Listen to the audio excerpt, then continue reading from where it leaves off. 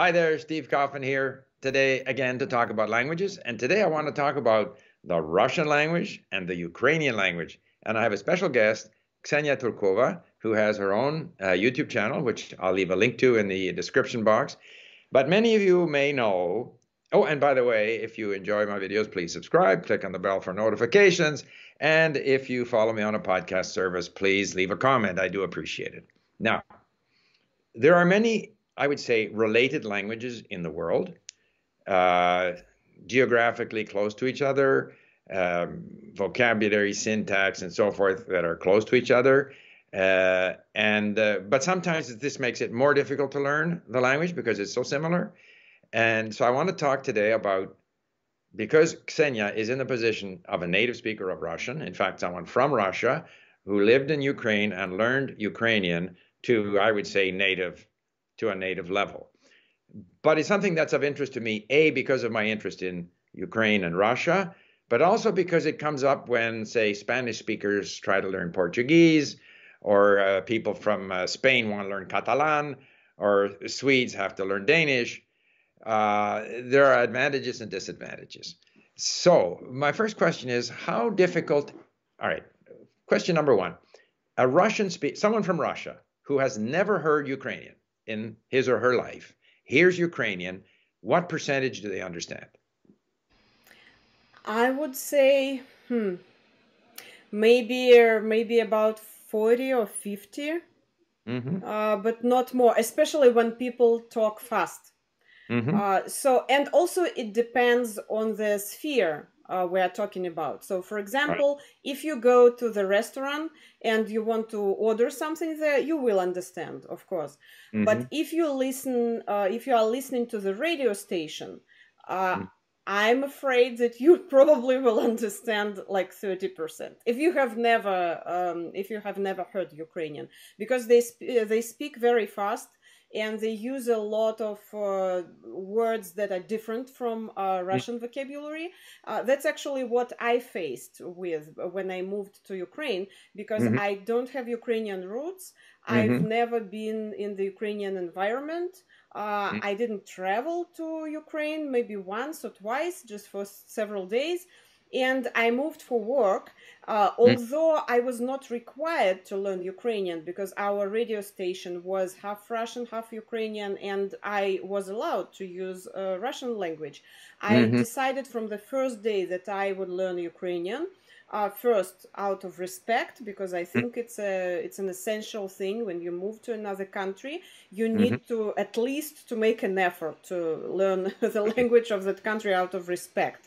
Mm-hmm. And Also, I just like languages, and I love learning languages, so I decided to start right away. I remember how I started with listening, because Mm-hmm. we were preparing to launch a new radio station, Mm-hmm. and to be able to talk with the guests on radio on air, I needed to understand them. And Right. that was a problem in the beginning. I remember I was listening to just some interviews on radio. I recorded them, and I was sitting with my teacher and listening to them, and I didn't understand anything. I Mm-hmm. did understand some words, but I couldn't understand the whole sentence, or I couldn't tell what they were talking about. So we just stopped the recordings, and Mm-hmm. I asked her, what was that word? What was that word? And then my ear get adjusted to that. And after that, I started. So first, I adjusted my ear to Mm-hmm. Ukrainian, and of course, I started reading. But then I started to try speaking. Right. I took I classes. just want to make I took classes very, very often the first time. right. Couple of questions because you said some very interesting things. First of all, so 40 to 50% comprehension. Russian speakers who have never heard Ukrainian. Okay, so 40, 50%. Is that about the same as, say, Czech or Polish? Or are they even less comprehensible to Russian speakers? Even less, even less. Even The less. interesting thing is that, for example, if you know Russian and Belarusian language, you can understand Ukrainian. If you Yes. know Russian and Ukrainian, you can understand Belarusian. But if you know only Russian, you can't understand Ukrainian or Belarusian. That's Right. a very interesting phenomenon. But Polish and Czech even less. Polish and Czech even less. Okay. Ukrainian people understand Polish language more. Mm-hmm. Second question, or second point was, you made a very important point, and that is when you arrived in Ukraine, you decided right away to learn Ukrainian. I think if you had not done so, if you say waited a year, you would probably be less motivated to learn. I always say that when you first arrive in the country, that's when you have to attack the language. And then you develop habits of operating in the language of the country rather than operating in your own native language. And the third thing you said was that comprehension was so important. And that's why I started learning Ukrainian, because I was watching Schuster Live on Ukrainian TV in 2014, following the events in the Donbass and so forth. And as you said, in those days, half the people on television spoke Ukrainian, half of them spoke Russian, and I couldn't understand the Ukrainians. I mean, I could understand some of it. I felt I should be able to understand, but I couldn't. And there's also been an evolution in Ukraine where political leaders now never use Russian, whereas in 2014, a number of the members of the government even spoke in Russian all the time, which is no longer the case. So, to what extent, though, as a speaker of Russian and living in Ukraine, you can communicate in Russian, everybody will understand you. Half the people, depending on where you are in the country, are native speakers of Russian. So there would be a tremendous temptation to just speak Russian. Was it difficult for you to force yourself to speak Ukrainian? Well, I spoke Russian a lot. I still spoke Russian a lot, but I tried to speak Ukrainian on radio with Ukrainian speaking guests. And I tried to speak Ukrainian with my Ukrainian speaking friends because I had friends, for example, who spoke, they didn't speak Russian very well. So Russian was definitely as a foreign language for them. They were able to speak Russian, but they made an effort. And I tried to speak Ukrainian with them.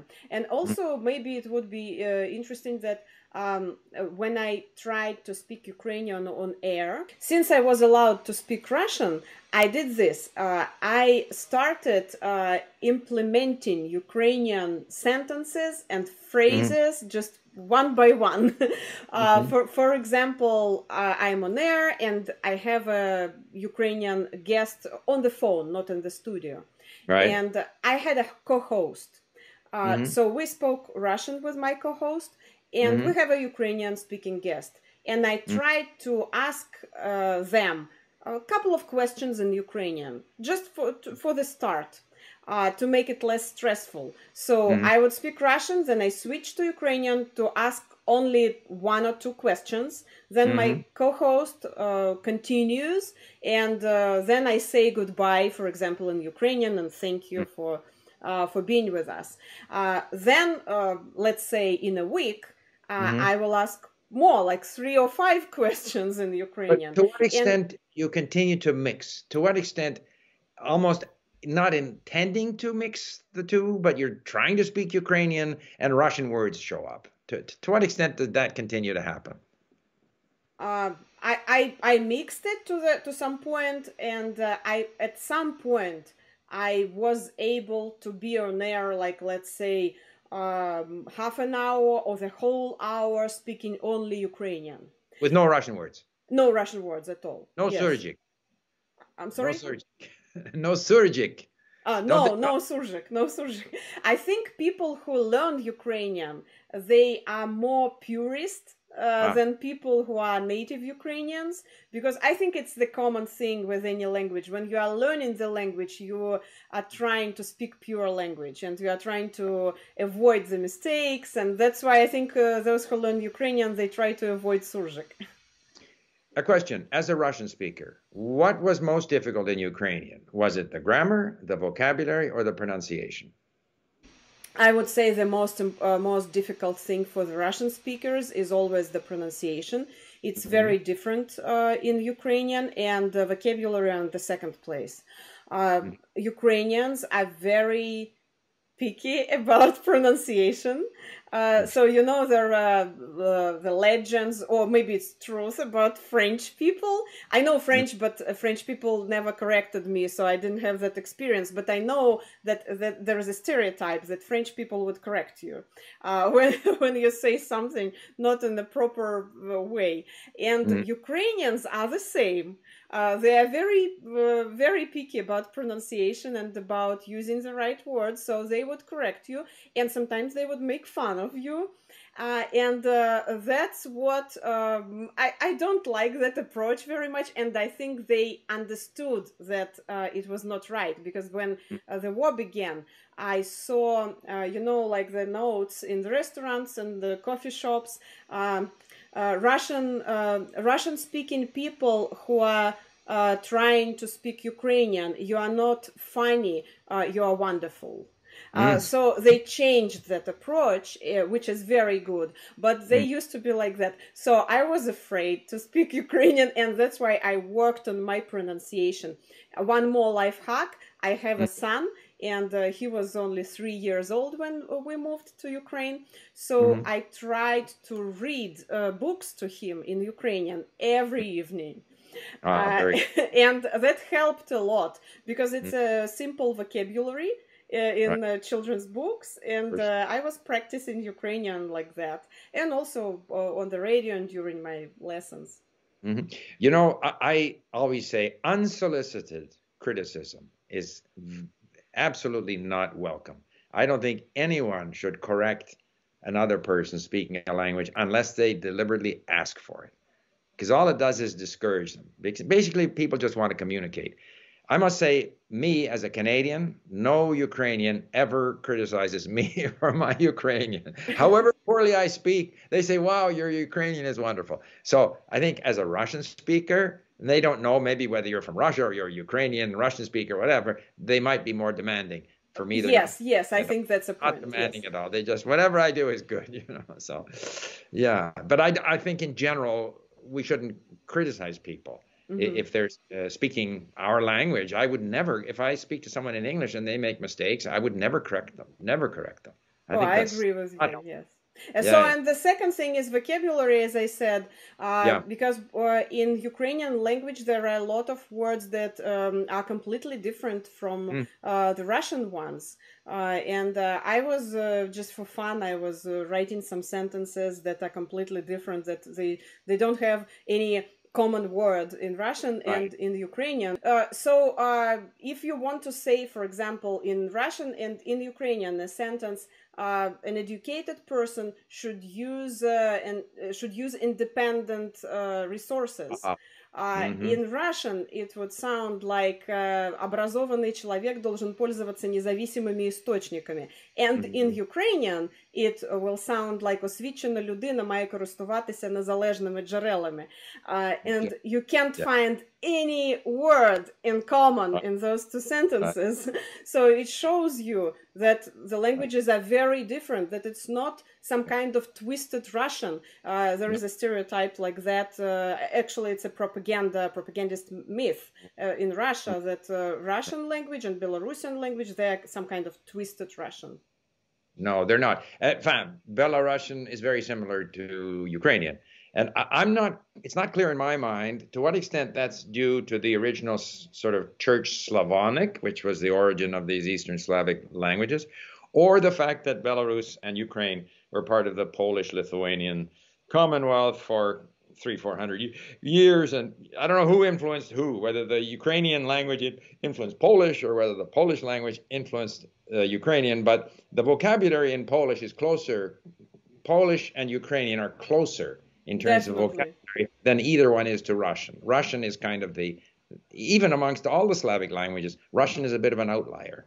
Right. Even Slovak and Czech have more vocabulary in common. I'm not sure what the historical reasons for that, are, but that is in fact the fact. Yes, so, I think Ukrainian language was definitely influenced by Polish language a lot, and Polish language was influenced by German language. That's why in Ukrainian, actually, there are a lot of words common with German roots, and you can recognize in Russian them. as well. But in Russian as well, there's lots of German words. Yes, yes, but they're different. Yeah, They're they're different different, and but from different there's always, different yeah. eras. Yeah, there's always influence. But people say, well, Russian is full of Finno-Ugric words or Tatar words. That's not true. There's hardly any. There's far more Western European words in Russian than Finno-Ugric or Tatar origin words. So I think all of those languages were influenced by, European culture, whatever, literature, Yes, words. that's true. But Uh, actually, Russian language has a lot of Tatar words, and Russian language has a lot of words from different cultures. And right, now, in Russia, politicians, they are trying to fight against the influence of other languages. They want to right, keep Russian pure, which is absolutely not possible because Russian language has so many words with different roots from different languages. Butterbrot, for Even the example. words you think they're pure Russian, but they're Right. not. Yeah. No, and that's true of every language. Every language is influenced, and it'll continue. I'm right now. I'm learning Persian and Arabic and Turkish, and they have 15% shared vocabulary for all kinds of historical reasons. Japanese is full of loan words. Japanese is 50% Chinese words. I mean, there is no pure. There is no pure out there. There's no pure people, no pure language. We live in a, connected world. So, but that's interesting. So, after a while, then living in Ukraine, people would assume that you're Ukrainian if they interacted with you. If I speak Ukrainian, some people they don't believe I was born in Moscow and I'm from Moscow, from Russia, so they think I'm Ukrainian. Yes, it happened to me. Living in Washington D.C., to what extent is there increased interest in learning Ukrainian amongst Americans? Let's say any at all, or not so much. I don't know any numbers, but I definitely see that a lot of Russian-speaking Ukrainians switched to Ukrainian now, and I have friends like that. Mm-hmm. For example, I have a friend. I recorded an interview with her for my YouTube channel. By the way, she's from Kharkiv, and Right. she's from Russian-speaking family. She Mm-hmm. was predominantly Russian-speaking. She knew Ukrainian from school, but she didn't use it much. And Right. when the war started, and you know what happened with Kharkiv during the war, Mm-hmm. and she made a decision. She wrote to everybody. I do remember I received a message from her saying that from that day I'm switching to Ukrainian. Mm-hmm. I mean, she switched to Ukrainian with those people who can speak Ukrainian. So she knew Right. I can speak Ukrainian, so Mm-hmm. she sent this message to me. So a lot of people in diaspora they switch to Ukrainian now, and I see a lot of movement. For example, like camps, summer camps for kids in Ukrainian and in Kazakh. By the way, it was the first year. I live 6 years here, and it was first time I saw Kazakh camp Right. this summer. Wow. And the same thing in Ukrainian. People start activities for kids in Ukrainian camps, theater. By the way, I'm involved in a New Year performance. I'm playing in the Ukrainian amateur theater with for the it's a kids performance for the New Year. Yeah. Oh, that's very interesting. And Kazakh. I mean, after all, that's a huge country. Kazakhstan, huge country. And I don't know how close it is to Turkish, but maybe we could close on that theme. There is no language that's less important than other languages. I really believe that. A certain language may be more important to me because I live in a country where that language is spoken, or because I have an interest in that culture. But, objectively, all languages are equally important. It may be that everyone knows of Shakespeare or of Tolstoy because lots of PR behind those languages and behind those works of art. Maybe there are works of literature from Kazakhstan or from Ukraine that are equally valuable, but no one has read them. No one knows about them. And so I think it's very important to treat each language as being equally important.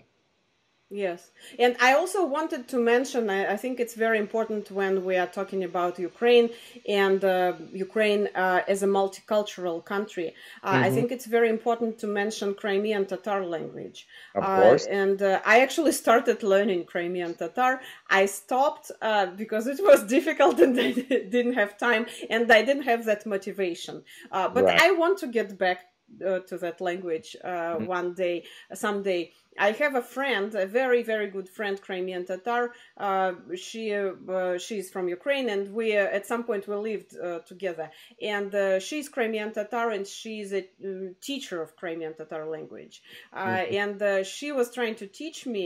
I even still have that notebook with my notes in Crimean Tatar. And I think it's a very important. It's very important as a sign of support of this population, because Yes. they were always oppressed by the Russian Empire and then by Soviet Union, and now Crimean Tatars are oppressed in the next Crimea. So I think it's important to talk about their language and their culture as well. Absolutely. Okay. Well, listen, I think I have the impression we could go on forever talking about languages and language learning, but thank you very much.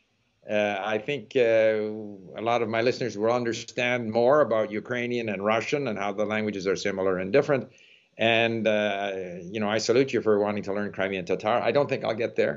I have other languages I can learn first. But thank you very much.